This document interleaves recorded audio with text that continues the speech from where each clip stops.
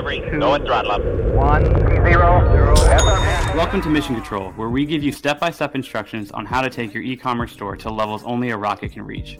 Each episode, we'll be interviewing an expert in the e-commerce industry that is going to give you simple, actionable advice on how to attract new customers, retain them, and build a brand that you are proud of. This show is brought to you by the makers of Rocket Car, an e-commerce service and solutions company. All right, welcome to the next episode of Mission Control. I am your host, Alex Ivanov, and today have a good friend of ours as our guest, CJ Oltmann from Bannerwave. Thank you so much for joining, CJ. Super excited to have you. It's great to be here. Awesome, man. So tell us a little bit about where you're from, where you're calling in from, and what do you do? Sure. So I'm calling in from Chicago. I live actually right outside of Chicago on the border of Forest Park, Oak Park area. So it's about 15, 20 minutes west of the city. And I focus on doing interactive advertising and interactive experiences for brands. So that's essentially creating experiences that are intelligent, personalized, and allow the user to engage with them to, create a result that's specific and unique to them. Yeah, it's very intuitive and unique, to say the least. Just from seeing your work, we've definitely seen the very creative and unique nature of the work that you guys have done for pretty large brands, and we'll definitely get into that. So I think a lot of people listening are going to see some value in the kind of new ways of thinking in terms of advertising that you guys have done for D2C brands.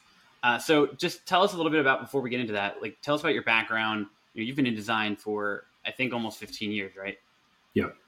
Yeah. So I graduated with a design degree. It's called Visual Communications from Northern Illinois University out here in Illinois. It's in the DeKalb area.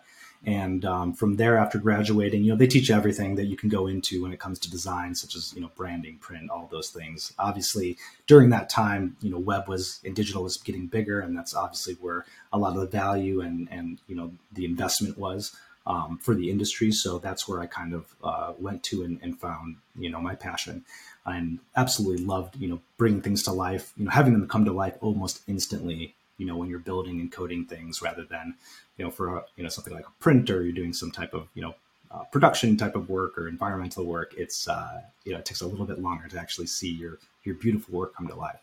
So that's what got me so interested in doing digital and starting to create those experiences.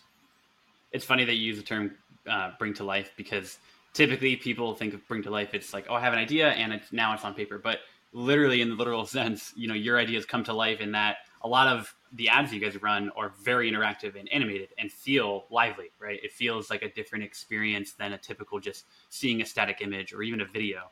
Right. It's a unique, innovative mixture of everything, and it has life behind it. So I'm sure when people check out your site and check out the work you guys have done, they'll know what we're talking about. But let's get to the basics here. So for those listening, obviously there's a wide variety of mediums and channels to advertise on, and variety of campaign types, ad types, whatever you want to call it. What does Bannerwave specialize in? We talked about it a little bit, and just tell everyone what exactly is a banner ad, because I think that's, from my perspective, always been thrown around as this very vague term, and people have never really understood it. It's easy to say, oh, there's a Facebook ad or an Instagram ad or a YouTube ad or Google or email marketing ad, whatever. But banner ad could be used, I think, interchangeably. Is that correct?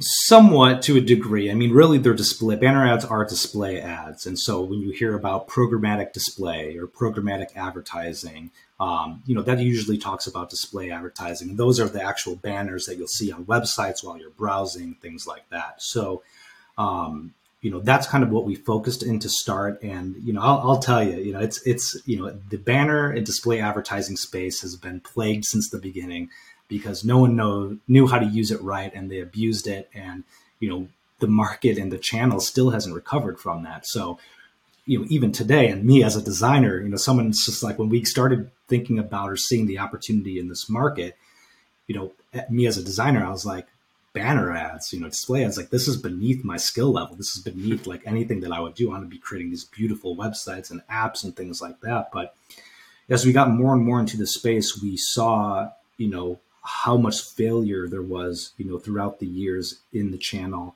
And then also the opportunities to bring a lot more value to the channel and how many brands and businesses were underutilizing their media, both their media buy and their creative that they put into market for it. So yeah, hopefully that answers it a little bit. I know it was it's perfect. It actually leads right into my next question, because you're talking about how things used to be and how things are now. And I had a similar experience from a user and consumer perspective with banner ads. I remember I was 8, 9, 10 years old going on addictinggames.com or just seeing banner ads for like the most random things, right? Everyone knows the early internet days, tabloids, products like games. I mean, we still have some of it, spam stuff, but just remembering that ad experience to be genuinely awful. And, a lot hasn't changed, but a lot has changed. That was 20 years ago. So I guess aside from Bannerwave, putting their best foot forward to do some innovation here, what do you think has changed in the past 20 years with the level of innovation and creativity among banner ads? Yeah, so banner ads started out in Flash programming, and so that's actually where Bannerwave started. We saw the opportunity in 2015. All the browsers stopped supporting Flash, and we knew that the industry and brands, advertisers, were going to be scrambling to translate their Flash ads into HTML5. So Bannerwave was essentially just like, oh, we see this opportunity, let's corner the market and generate some business. And it turns out that company ended up outperforming our current agency by 3 times the revenue in its first year. So very, very lucky timing and things like that. But what that led us into is we, like I was saying, we saw how broken it was. People didn't like banner advertising because it slowed down websites. It, was distracting from what they were focused on, whether it was, doing an action or finding information. That's why banner or ad blockers came out, so that people can block these experiences. So because of the abuse and the poor practices that were used into creating these experiences or these banner ads, they just became a nuisance to the advertising industry and consumers. And we're still dealing with that. And that's kind of what Bannerwave is doing, is that we're utilizing Bannerwave to start because we're ahead of the technology right now. Banners and display ads are the only channel that we can provide an interactive or playable experience in the first step of the funnel. And so what's great about that is that you're able to provide that memorable experience, something more personal, interactive, and fun right in that first step to get them to converting, by that second step. So you're not going down a larger funnel or taking, different types of communications to find what they like. So with that, that's something that is changing today. You'll see rich media ads now that are more, interactive, more. Actually, I'm sorry. Can we go back to that question? Yeah, I was just asking essentially, and if you want, I can repeat it. No, I was going to say just phrase the whole question again, and then we'll go back into it. I got off on a tangent. So I guess looking back at how awful of an experience it was, 20 years ago in the days of the early internet, can you talk about what has changed with banner ads in the past, 20 years? Sure. So banner ads had started out in Flash programming, and that's kind of where Bannerwave had started. In 2015, all the browsers stopped supporting Flash, and we knew that the market was going to be scrambling to get their Flash ads into HTML5. And so through that process, we ended up seeing, how underserved the market was and all the opportunities there. And that's where we started creating these more in-depth and unique experiences that enabled brands to connect with their consumers in a meaningful way. Yeah, that's really awesome. It's exciting to hear. We've talked a lot, before today offline, and it sounds like, just from talking to you, it sounds like it's really important to take that context of the platform and the placement, where that banner is going, where that ad is going, into consideration when creating that idea or designing it and making that playable experience. And I've seen this especially with some of the bigger brands that you've worked on. GameStop comes to mind. Can you talk about that? Like what goes into that process? So yeah, normally when we work with a client, they come to us and we try to figure out, we want to figure out what their goals and KPIs are for the campaign, so we can make sure that we're going to create an experience that's going to support that. And then on top of that too, we normally ask if there's any type of market, information that they're looking to get. So for example, we had a client that was offering training, and they had 3 different ways. They could do it, in person, they could do it on demand, or they could do it, online live. And so with that, they wanted to figure out what types of learning or which way of learning that their customers were most interested in, or their clients. And so we created an experience that allowed people to look at the different options and then go through that call to action to, decide which type of learning they wanted to move forward with. And so by creating that experience, we're bringing that additional value to them by getting these insights that they can use across other marketing efforts. Now, for a company like GameStop, it was a little bit unique for them, where they wanted to create an ad that they can show the current products and sales based on the geolocation of the user. So it would be an ad experience that could be used across all their different locations across the US. And so it's a single ad that uses dynamic content that pulls in different products, information, and pricing based on the GameStop that you are nearest to. So, providing people with value, relevant products, and getting them to go in store or buy online. That's fascinating. So it seems like it's just the mindset here is, let's provide as much value in terms of like a learning experience or an interactive experience, so that that ad that you see on the side of, yahoo.com or wherever you're going is not so much distracting as it is valuable and interesting and, worth clicking on and playing with. Is that right? Sure. Absolutely. Yeah. And it's something to the degree where, the banner ads that you see today, they're either a static ad or what we call, storytelling animation, which the banner animates. It's a passive experience, and, then it just ends on the end frame. And the issue with those is that users aren't seeing the whole experience or the whole communication of the banner. They're only going to see a little bit of it, or, what's shown at the end frame. So what we do is, by providing interactive ads, they will play on their own if no one engages with them, to show them the mechanics of the ad.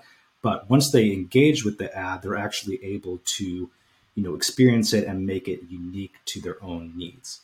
And so, example of that would be, say if you booked a trip to Napa Valley or something like that, and instead of just getting random ads for different wineries that you might like to go to, maybe this ad comes up and it says, "Hey, we noticed you're going to Napa Valley. Let's figure out your, Napa traveler type," or something like that, where you choose the different types of wines you like, different regions, things like that within the ad. And when you get to the landing page, it's already built you a tour guide for your Napa trip based on the information that you provided.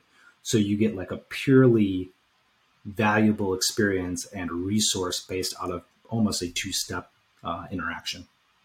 That's awesome. So this is a very creative thing that requires a lot of like end-to-end brainstorming here. It seems like creativity generally doesn't really have that limit. So it seems like there's no limit to, the things that you can do in terms of how to provide that value. Right. Well, right now our creativity is limited by the file size of display ads. So display ads have a file size of 200K and, standard IAB standards. And so that's essentially, what we have to work within. And that's the struggle. I mean, balancing that file weight is almost an art within itself. And that's what's made us so dangerous in the advertising industry, because we, have hand-coded these experiences to start and then built our own internal applications to streamline and make the building of these experiences more efficient. So now we're able to kind of build these at a much faster pace at a lower file size and get a lot more value of the ad. And so a lot of people right now are using, third-party ad builders like Adobe Animate, Google Web Designer, whatever that may be. They're creating these ads, but they're, again, just static, or they're animated storytelling ads because they're so bloated with file weight. There's nothing that you can do within them. Mm-hmm. Yeah, and I'm happy you brought this up, because let's say I'm a brand and I'm looking to run like some creative thing. I already have some success in advertising. My brand's starting to really take off, but I want to get creative with, how people see me. I really care about my brand. You guys have done some really creative stuff for really big brands, Coca-Cola, Nintendo, PetSmart, all these. We'd mentioned GameStop. And maybe I go to, an ad designer and they say, your idea is not going to work. Like, you're trying to do a display ad and the file size is too small for that. Then they come to you and you say, "Oh, we can make it work. Like, we've done this in the past." What do you say to them? Like, how do you get them to see, you can compress this, It's interesting because there is a balance between the creative and development of this experience. As a creative, you have to know what you can create that will be within 200K. And so when we're using things like we want to use less imagery, maybe more SVGs or illustrations because they're a little bit less in file weight, looking at different ways that we can optimize them to, so if someone has an experience and they say, hey, that's a lot of the time that happens. These brands will come to us. They're like, hey, we designed this ad. Can you guys build it out? And we're like, well, that's not going to fit in 200K. And it's just not a valuable ad because you're just animating, it's a passive animation and you're telling them one thing rather than allowing them to, make the banner about the user, put the user at the center of the experience. And so that's where I think it differentiates us a little bit because it's almost like bringing humanity back in the advertising. It's not just pushing products or services, blatantly. It's doing it in a way that's putting the customer at the forefront and the ads being a servant to the consumer. So by doing that, we're able to create and think of unique experiences that fit within that file size weight that are still valuable beyond what could be produced in the market, that's seen today. I'm a sports business guy, and this reminds me a lot of like general managers of sports teams trying to play within the cap space of the limits and then find people that are like, you can pay them and get more value than what you're paying them, right? And, put together the best team possible. Sounds like a lot like what you're doing with, this file size space and trying to make something super innovative and valuable. It's funny. Yeah. Now that's right. That's just right now because, that's display ads. Again, I think I'd mentioned we're ahead of the technology. So right now the display ad space, banner ads are the only space that we could, or only channel that we can make, paid channel that we can make these experiences happen. Social media advertising does not have that yet. None of the social platforms provide any type of interactivity within their ad experiences. It's images, videos, or text. So as we move into next year and the coming years, we're likely going to be seeing these social media companies, and for sure going to be seeing these social media companies coming out with playable or interactive ad experiences that you'll be able to experience it the right way within social advertising. And maybe that resurgence of interactive and of that experience in a social media platform can help benefit display advertising and banner advertising because it's been so poorly managed and maintained. Yeah, change the standard almost. Why now though? Like why Facebook, for example, has been around since 2004 and has been really running ads for probably 12, 15 years. Why would, for example, Facebook just now be catching up to changing the experience? So I'd say for a social media platform, a lot of it has to do with privacy, especially when you're collecting this information or making it interactive. Certain brands, depending on what you're doing, the people are a lot more, they're private about what they want to share. And so because of that, and you could see with, obviously, iOS updates and things like that, the cookies. Yeah. Right. So we're seeing a lot of loss in third-party data and looking at how we can bring that back by creating first-party data that we can utilize and through the interactions of an ad. So I think, for a Facebook or, any of those large social media platforms, they had to get the advertising platform set first and the ad units. And just to get that going, the algorithms and stuff, it's a lot to do. So doing passive experiences was probably, phase one, enhancing how they are managed, how they're trafficked, all that stuff. But I think now that they've kind of reached the point where they need to push the creative, they need to push the value of the ads themselves within their platform, or it's going to get much like, the banner ad industry was. It's just passive advertising, annoying, and people, don't want that in there, especially when they're going to a social media site where they want to maybe, it's their escape from, work or life for a second, where they get to catch up on friends, see what's going on, all that good stuff. So do you say this with certainty, like, okay, this is definitely happening and they're already working on this and, we just kind of have to make that assumption, or is it kind of like a maybe still? Like I'm trying to... No, they are definitely, I'm positive that they are working on that they have plans in place to launch, some initiatives as we move into 2023, 2024. Mm-hmm. It's just a matter of when that happens and, who are going to be the first brands that actually start, investing in this new type of social media advertising. Sure. And so, in other words, back to your point about privacy and data, what you're saying in layman's terms is that in recent times, these platforms have had less data than they historically have. And so in an attempt to kind of have more access at that first party data, or just getting more data on their users, for like, we'll take your GameStop ad. For example, again, there was that slider of looking through the different games. Is it like, are you seeing a future where if you go through a banner ad and you're taking that slider and going through the different games, Facebook can collect data on like which game you stopped on and which game like you ended up clicking on, you know what I mean? Like more interaction data. Right. And I think that interaction and engagement data is what's going to be the most valuable, because we're able, instead of trying to like track where people have come from, like, oh, they went from Facebook to your website and we can attribute it back to this, or they didn't buy it, and so we're going to annoy them again over here with the same ad, or, whatever that may be.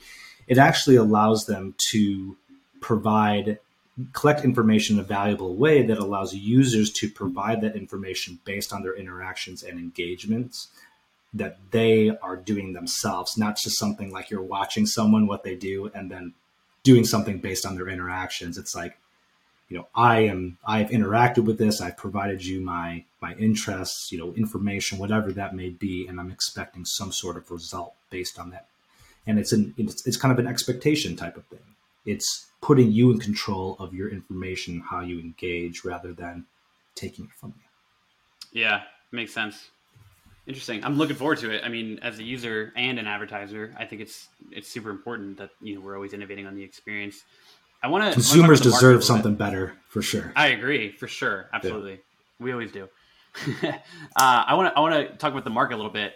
Sure. A lot of brands, I would assume most of the brands listening in the masses probably don't think about banner ads as their first means of advertising. It seems as if, especially lately, it's just let's go to Google search and just overall Facebook or Meta ads. Why do you think that is? I think because the banner ad space and display advertising has been so plagued, since the beginning, because people use so many ad blockers, because, the trafficking of these ads and the way that, even websites and publishers implement them into their website, there's so many factors that can cause, display advertising to kind of fall apart. And it starts with, the creative and media teams, the traffic teams right in the beginning of the project, not being aligned or being siloed into their own departments. So, all the way to, how the ad is served, and then, how it shows up on the actual publisher's website. There are so many intricacies to each of those moments that if one thing slips, the experience is bad. And I think because of that, there's a lot more consistency by using these social media ads and standardization that is keeping the integrity of the ads on the platform, and also making sure to a degree that they are manageable. So, you could say if you don't want to see this ad again, or see less ads or posts like this. So they're trying to bring that that value and control to the user. So it's not there with display advertising. It's the standardization. Yeah. The whole channel needs a rehaul. Sure. And are we only talking about Google? Because I know there's plenty of ways to run a display ad, but any type of display. Programmatic display is basically, Google. You can run in the Google Display Ad Network, and that's just running it through Google. Or you can do more programmatic, which is, it's Google Display and all these other publishers, all these other networks that you can be interacting with, essentially. So that allows you to basically have a lot more value and a lot more eyes and publishers that you can engage with. Yeah. Okay. And you're saying that that lack of standardization is kind of all across the board. It's all across the board. The way, publishers and websites implement the ads to the different ad types and, requirements for each. So, yeah. Now, going back to the question about why more brands aren't doing this, do you also believe that there's a factor of false beliefs that, based on all these common discussions around ad blockers and spam ads and stuff, that they think like, oh, it's not even worth my time. I don't want to get into that, and then turns out like, a conversation with CJ one away and like, oh, we got something special here. We can actually do something with this. I think it's, when we start showing it how we approach these different, advertisements and how we approach these different challenges that brands are having in terms of how to reach their markets, and then coming up with these solutions that are more unique, interactive, personalized, it opens up a little bit more, because they start realizing, oh, we can't do that in Google search, paid search advertising, paid social advertising. The display ad space is the only space that we can do it. And, it's also making sure that you're trafficking those experiences correctly to make sure that they are valuable, and also getting the engagement that you want. So an example of that, Cruisin' Rum came to us. They had like a banner, like "Find Cruisin' Rum," and so they were basically trying to get people to purchase their different lines of rum, or different rums in their line. So we built a campaign that allowed people to see not only what they could create with it, like what type of cocktails can you create with the different lines of Cruisin' Rums, but also kind of made it into a fun game. So it was a Plinko game. And basically they drop the coin down and go to a cocktail and tell you how to make it. You can play it again, or you can go to the website for more recipes. And then the cocktails would switch out every time. So instead of just saying, hey, buy some Cruisin' Rum, this was being run right before summer. So we're kind of nodding our head to summer vibes, being outside with your friends, playing lawn games, things like that. Yeah. So it's really getting that whole experience in there and getting people excited about summer and like, ooh, I'm going to be planning this party.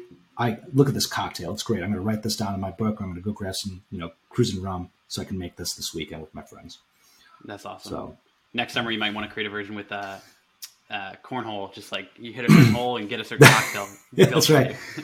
I love it. It could be Angry Bird style with the, and the phone. But we're going to need those social networks to get on their game and start releasing those new ad units. Yeah, make it happen. Hey man, I mean, I'm sure we'll be having we'll definitely have you back when that change happens, and we'll talk about what's possible on the other platforms and other placements. Yeah. Speaking of which, so as brands look at this whole decision of what to do in terms of getting their name out there, we've talked about a few of them, but what are some of the other ones that we haven't mentioned in terms of advantages, disadvantages, pros and cons of banner versus other? Well, I would say, paid advertising is one thing, but I think when you're a starting brand, you have to focus on organic too. And so I think content generation in parallel with paid advertising is critical for any brand to start. You have to start creating content, putting it out there to get people interested in your brand, product, service, and then get them to want to buy, allow you to be kind of a leader in the space and providing that information, resource, and value on whatever you're selling. And then while you're doing that, using paid media to be able, because organic, that takes time to be able to get up and get in front of people's eyes. So you want to get that started so that you can make headway on that. But paid media advertising allows you a way to get in front of some eyeballs much more easily and faster than you would, focusing on organic and kind of taking that, slower route. So having, both of those pillars in your campaign are going to be really, really important. And, obviously starting out with something like search, because search is where people go to, they're searching with intent. So they want to find information, they want to buy something. So search is always great from that perspective. And then utilizing, social media, display and, other third-party data that you can use based on interests, where people work, their job titles, things like that, to be able to, or even geolocation, whether, like, say, we've done things where, an event is happening somewhere one weekend and it's around a similar, industry of our client, and we market around that event for those 2 or 3 days and, bring in a nice group of new clients for them. So it just depends on the way that you target and your way of thinking about, you don't just always go the standard route of just, okay, my campaign's up, I'm going to do display, social, search. That's it. Find your way to engage with people, more uniquely. And even we were just talking, we know that, you guys, have some gym clients and things like that. And so, we were talking about ways where we can get one of our clients' products out into your gym's hands and get people engaged. So, think about guerrilla marketing and things like that in ways that may be, not as mainstream, but could be very effective based on how you do it. Let's pretend, in the game of life and do a simulation here. If you're a direct-to-consumer brand, you just got started in the past year or so, you have some traction, some organic sales, word of mouth, maybe a couple thousand social media followers, but you're really looking to scale it, and you have some money to spend, maybe an investor. Knowing what you know, where do you get started with advertising and paid spend? So I guess it'd be figuring out, again, we always start with goals and KPI. We normally do like a campaign brief to start. So we ask them a little bit about their business, about their goals and KPIs for the campaign, who their market is, like what are the actions we want these users to take after they click the ads? What are the pains and challenges of these users? What are, factual or emotional reasons that will make them want to buy or make them want to engage? So getting a download of all that information. And then, looking based on that, creating basically a tactical plan based on what they provided us to figure out what channels are going to be the best specifically for that brand. So it will depend on the brand, what they're selling, the industry, things like that. But essentially what we'll do is, we suggest doing that digital campaign brief, getting that tactical plan put together. That also comes with projections on what you'll, see in terms of estimated impressions, cost per click, clicks, things like that. So you can get a general idea of what you should expect, based on the market value right now. And then, putting that into market, actually creating the assets and the creatives, and then putting that into the media. Okay. And you're looking at specific channels, specific strategies, or looking to test everything? What's the direction there? So yeah, specific channels. Obviously, you're starting and you need to generate awareness outside of your organic content generation. I would start with awareness campaigns and search campaigns. So Sure. People searching, obviously the intent there, and then also when they're on different platforms, say like social media, YouTube, things like that, and maybe they're more for fun or whatever that may be, having that retargeting or remarketing, have that another different ad for you've already engaged with an ad once or seen the ad once. So what should that second ad be in that consumer journey, and how can we engage with them at that point? So making sure that you have kind of steps in terms where your consumers are at that point, what they know about the brand, and how can we engage them even further at that point. Okay. Now let's say you're at 1 to 3 million a year and you're starting to get a lot of traction, and it's time to start brand building, getting unique, and really finding that unique creative differentiator between competition, other products in the market, whatever. What's the strategy now? So, normally in something like that, that's where you start having more money to be able to do more interactive ads like what we're talking about, and interactive, experiences overall. And that goes from the ad experience all the way to the landing page. So really having that immersive, engaging experience that allows you to create an ad that, has value, whether it's, a gamified experience, it's personalized, intelligent, that brings you to a landing page or a web experience that allows you to collect more information so that you can start, doing this, better segmentation. You can start doing, more personalized ads, different things like that. Okay. Makes sense. Yeah. It's, you're really digging deep here. You're going very narrow with your brand ideas and educating the consumer. Does anything change when you get to 10 million a year, 8 figures a year? Well, that's when you can start being more of the visionary or innovator, and at that point, I would suggest in what we do with a lot of our clients is look what's being done in the market right now. Where are the gaps? How can we engage with consumers in a different way that makes them feel important and valued, and all of that. So really doing a deep dive into the market, what's been done, and how we can engage those consumers or target market in a way that's valuable and meaningful. Fair enough. I think that's super helpful for anyone regardless of their status. Yeah, it's easy to talk about a high level. Obviously, once you have a brand and have a market, then you can start getting more into the nitty gritty on, where the gaps lie, challenges, opportunities, things like that. So, yeah, I want to talk about you specifically, and as well as your team. from a from a creative standpoint, and you guys are so good at what you do, what's the secret sauce? Like, do you guys use certain tools? Do you have a certain way of coming up with ideas and then building them? What are those things that are just like indispensable to your job? We do have a process for coming up with ideas and putting them together in terms of how we approach a product, look at the market, come up with these, more interactive type of ideas.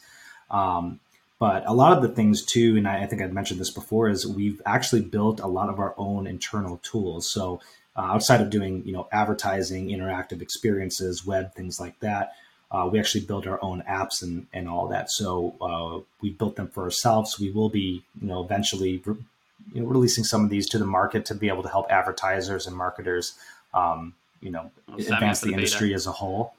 Yeah, absolutely. We sure will. So, but outside of that, it's just the general stuff. I mean, project management systems, obviously indispensable. Yep. We personally use Monday.com. Anything that helps you streamline what you want to do, CRMs that can send out, drip campaigns and, keep your, prospects aligned so that you can stay on top of everything. Easy proposal software for digital signatures, the standard stuff, but anything that's more unique that we need that doesn't have a quality product out there or a product that's priced in a way that's valuable for what we need, then we'll just, build it on our own. Really? So, that's awesome. It's nice to have that ability, and it just kind of goes hand in hand in building products and apps for the services that we provide, and then seeing the bigger picture of how it can help advance the market in industry as a whole.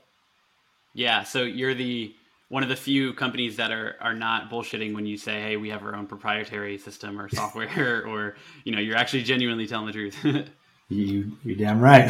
That's awesome. What's the biggest challenge with Bannerwave right now? I know we talked about the changing landscape of the market and the market, the ad tech, right? But what are you guys facing now? Well, I mean, the history, like we were talking about, the history of display advertising, the just plague channel, changing the perception of that, changing, essentially how that entire channel is going to work and grow and engage. But also, not being ahead of the technology, not having those opportunities on social platforms, connected TV, other things like that, which we are seeing those come more into market. And then too, just the education as a whole. A lot of people just don't know about this stuff. And so as soon as we get on calls, when people hear display ads and things like that, initially they're just like, I know what the market is, or I know what we can do in that space, and aren't really impressed. And I don't blame them, because, like I said, when I got into this, I was like, banners are beneath my, the quality of work that I want to do. But once we get on the phone and once we show them what we can do in their market and with their product or service, you see the light, the eyes widen, the light goes off, and it's, it changes the game for them. So send them this podcast. I'm sure they're going to have more education now. They'll be way more educated after listening to this. I'm already learning a ton. Without giving too much away and respecting confidentiality, could you talk about your biggest success with a banner campaign for a brand, or like one of your biggest successes? Yeah. So for, so what we'll do is we'll say it was for a beverage company, a larger beverage company with different brands and things under it. We did a campaign for them that helped them personalize labels for to create your own bottle, essentially. Okay. So you'd be able to create your own personalized label. And that was by far one of our most successful campaigns. Rose the engagement rate by over, I think it was like 500% and click-through rate. Wow. Probably by over 1,300%. So wow. Incredibly, valuable campaign. And again, it's just showing that and providing that experience right within the ad, so they don't have to leave where they're going or what they're doing to get that value, because then you're already missing that opportunity. You're just the experience here's a flashy thing. Yeah. You see the ad, and you maybe a water bottle, and it's like has the paper on it, and what you could type in your name, and it would kind of dynamically place it, or how did that work? So it would be something that it was a more complex label, but you can start it within the ad and then you continue it on the website. Okay. So it was actually something that they would be printed out and put on your own bottle. So you have like your own personalized special, I gotcha. bourbon. Cool. Okay, Basically. cool. That's interesting. Yeah. Nice. Another one was a campaign we did for Spalding and the NBA. It was actually called the Nickname Generator, where we served up 3 of 16 questions, so 3 random questions out of 16, based on what they choose. Yeah, and each of those 3 questions, it'll generate them a random nickname. So this is for a True Believers campaign, talking about just how just coming from nothing and being one of the greats, and all the inspiration kind of behind that. And so what you do is you answer these 3 questions, and it generates one of 2,100 different nicknames, allows you to share it across social media, things like that. So it was a campaign that just kind of compounded and really expanded with that social integration. I'm sure it very, something like that, like someone might hear that and say like, oh, it's kind of cheesy, but you obviously, to get the returns that you did, it must have aligned very well with the community of the NBA and the fandom, right? To say like, oh, I'm so proud that I'm going to share this and it goes viral. Like you guys must have done an amazing job with that. Sounds like it was really cool. It's just fun to like generate your own nickname and share it on social media. And, it's people can easily go through it multiple times, and it really got people, excited and engaged, and got them into all the other resources, all the different products that they can buy. And then also they had different video training modules and things like that to dig into. So it was a much larger, complex project. Yeah, that's awesome. So honestly, man, you've been in the game longer than most people listening to this, and it obviously shows in how well you carry yourself. What do you wish that you knew when you first started? Well, definitely, I'd say it took me a longer time to actually find and get, an advisor or a mentor. And I think for me, I worked for an agency for a year out of college and then went off on my own. I think that I maybe would have stayed in-house at agencies for a little bit longer, just to be able to get more connections, be able to understand some of the processes better, things like that. Because going off on my own so early, it was, while it was good in some ways because I was doing things a little bit differently and non-conventional, that worked, but it also, there's a lot of things, a lot of nuances within the agency workplace and life that would have been helpful to experience and know that, I would have to, learn along the way, those types of things. And then from a advisor perspective or a mentor perspective, it's being able to have someone who's been in the field and gone through these experiences and be able to, someone you can go to and can help, bring other ideas to the table and help you kind of, brainstorm and be your backboard for different things, that you want to do with yourself, personal development, professional development, all that good stuff. So I think having a mentor or having some sort of advisor is a critical piece to growing both personally and professionally. I not only really agree with that, I totally relate to it. I have mainly worked in small companies before I was on my own until now, and it's hard to, from a management perspective and from a knowledge perspective, know what it takes to be great and to be successful. And the best way to learn is to kind of get your feet wet with those that have already done it. And, whether it's through a mentor, or I tell people all the time, I've been saying this since I was probably in junior year of college doing internships, that, I really wish I could work at Google for a day, just a day. Or I wish that I could work at like a big, successful like GE or whatever, Apple of the world for literally a day. And I know I would be retained so much that I just don't know about how a big successful company works. And it's not just like, what is the work like? It's, what are the tools that they're using? What is the systems? How are they built? What is the culture like? How do people conduct themselves in certain conversations and hold each other accountable? Like, that's the stuff that is very hard to learn unless you like see it yourself, or you make the mistakes and then learn from that. So, just going back to the original question, I definitely relate to that. I think that getting a mentor that has done that or seen that can advance you so much quicker, in my opinion. Absolutely. Yep. Yeah, I should have done it years and years ago, but to all those young advertising and marketing professionals out there, get yourself a mentor or advisor. You will thank yourself. Yeah, if you're a brand, like find advice from a bigger brand, maybe not a competitor, but someone that's able to shed light. I mean, the CEO and peer, CMO groups and all those different things, just sharing, any type of opportunity or group, organization like that is always valuable too, just to share and, have people within your own, field, within your own space or position, and be able to talk about the challenges, wins, opportunities, and how you can help each other. Yeah, I totally agree. And it's funny, this leads into our final question that we always do with everyone on the show as a guest. If you could sit in a room with any mentor, dead or alive, every morning to start your day and give you advice as you go through, life's challenges, who would they be? That's a tough question. The first person that comes to mind is my grandfather, just because, he kind of was one of the people that came from nothing. He lived on Taylor Street in Little Italy here in Chicago. Met my grandma out there. My grandma's parents didn't even want her to marry him because his family was so poor. And, and so, they used to have like animals and corn stalks in their yard and like their whole garden basically to feed themselves.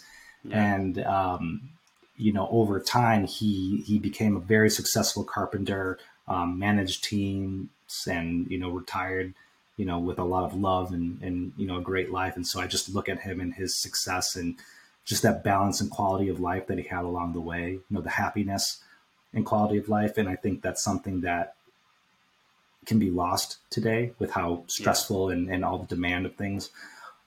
So he's taught me a lot through, out my life. And then, I'd love to look, I know we're working with big corporate brands and things like that now, but, my main goal in the future is to figure out, what can we do, for more social type of impact. And so, maybe getting in a room with someone like Bill Gates or people who have kind of moved from more of a, corporate type of mentality to looking at, or how you can take that, the success of what you've done with the corporate and reinvest it into doing social good. So I'm really interested in learning from that transition and, ways that we can kind of build, like every business I think should be doing is really giving back and,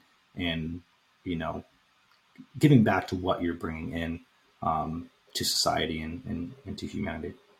Yeah. I love that answer. I'm sure I don't think we've gotten that answer yet. I'm sure you could probably go to that one pledge that a bunch of those billionaires signed, like the Warren Buffetts and Bill Gates, saying that they're going to donate, I think it's 90% or 99% of their wealth or whatever. That's a lot of those names are going to fit in that category that you just described. So awesome. I love it. I love that answer. So CJ, it's been a pleasure to have you. And, I've learned so much, and I'm sure people listening have. Where can they learn more from you? How can they follow you and follow Bannerwave? Yeah, so you can reach out to me at cj@bannerwave.com. That's just BANNERWAVE. I'm also happy to offer, if there's any brands or businesses out there that are interested and want to talk to Bannerwave about, maybe an audit and opportunities based on what they're currently doing. We are happy to offer, a free audit and opportunity service to the first 3 people that contact us or email me and mention this podcast name in the subject line. Nice, awesome. I'm excited for them. Do you have any social pages for you or Bannerwave that you want people to follow? Yeah, absolutely. It's just at Bannerwave on all the different platforms. If you go on Twitter, Instagram, things like that, and then Facebook as well. You just find our Facebook page. But yeah. Awesome. Just look for Bannerwave on the typical platforms and you'll find us. Awesome. Cool. Yeah, we'll put the links in as well. Awesome. CJ, it's been a pleasure, man. I've learned so much today. I know that you guys are well equipped to handle the changing landscape of ad tech and banner media, and it's going to be really exciting. Like I said, I can't wait to have you back in however long it takes to see real change start to happen among the main platforms and talk about it again, because this is always fun. It's ever changing game. This is why people work with marketers that are dedicated to this, and hopefully sooner than later. Yeah, hopefully. Absolutely. Awesome, man. Awesome. Well, I appreciate you, and thanks for everyone for listening. Go check out CJ. Go check out us as well at GoRocketCart.com. You can listen to this podcast if you go to our podcast page and all the other episodes. And thanks for tuning in. See you next time.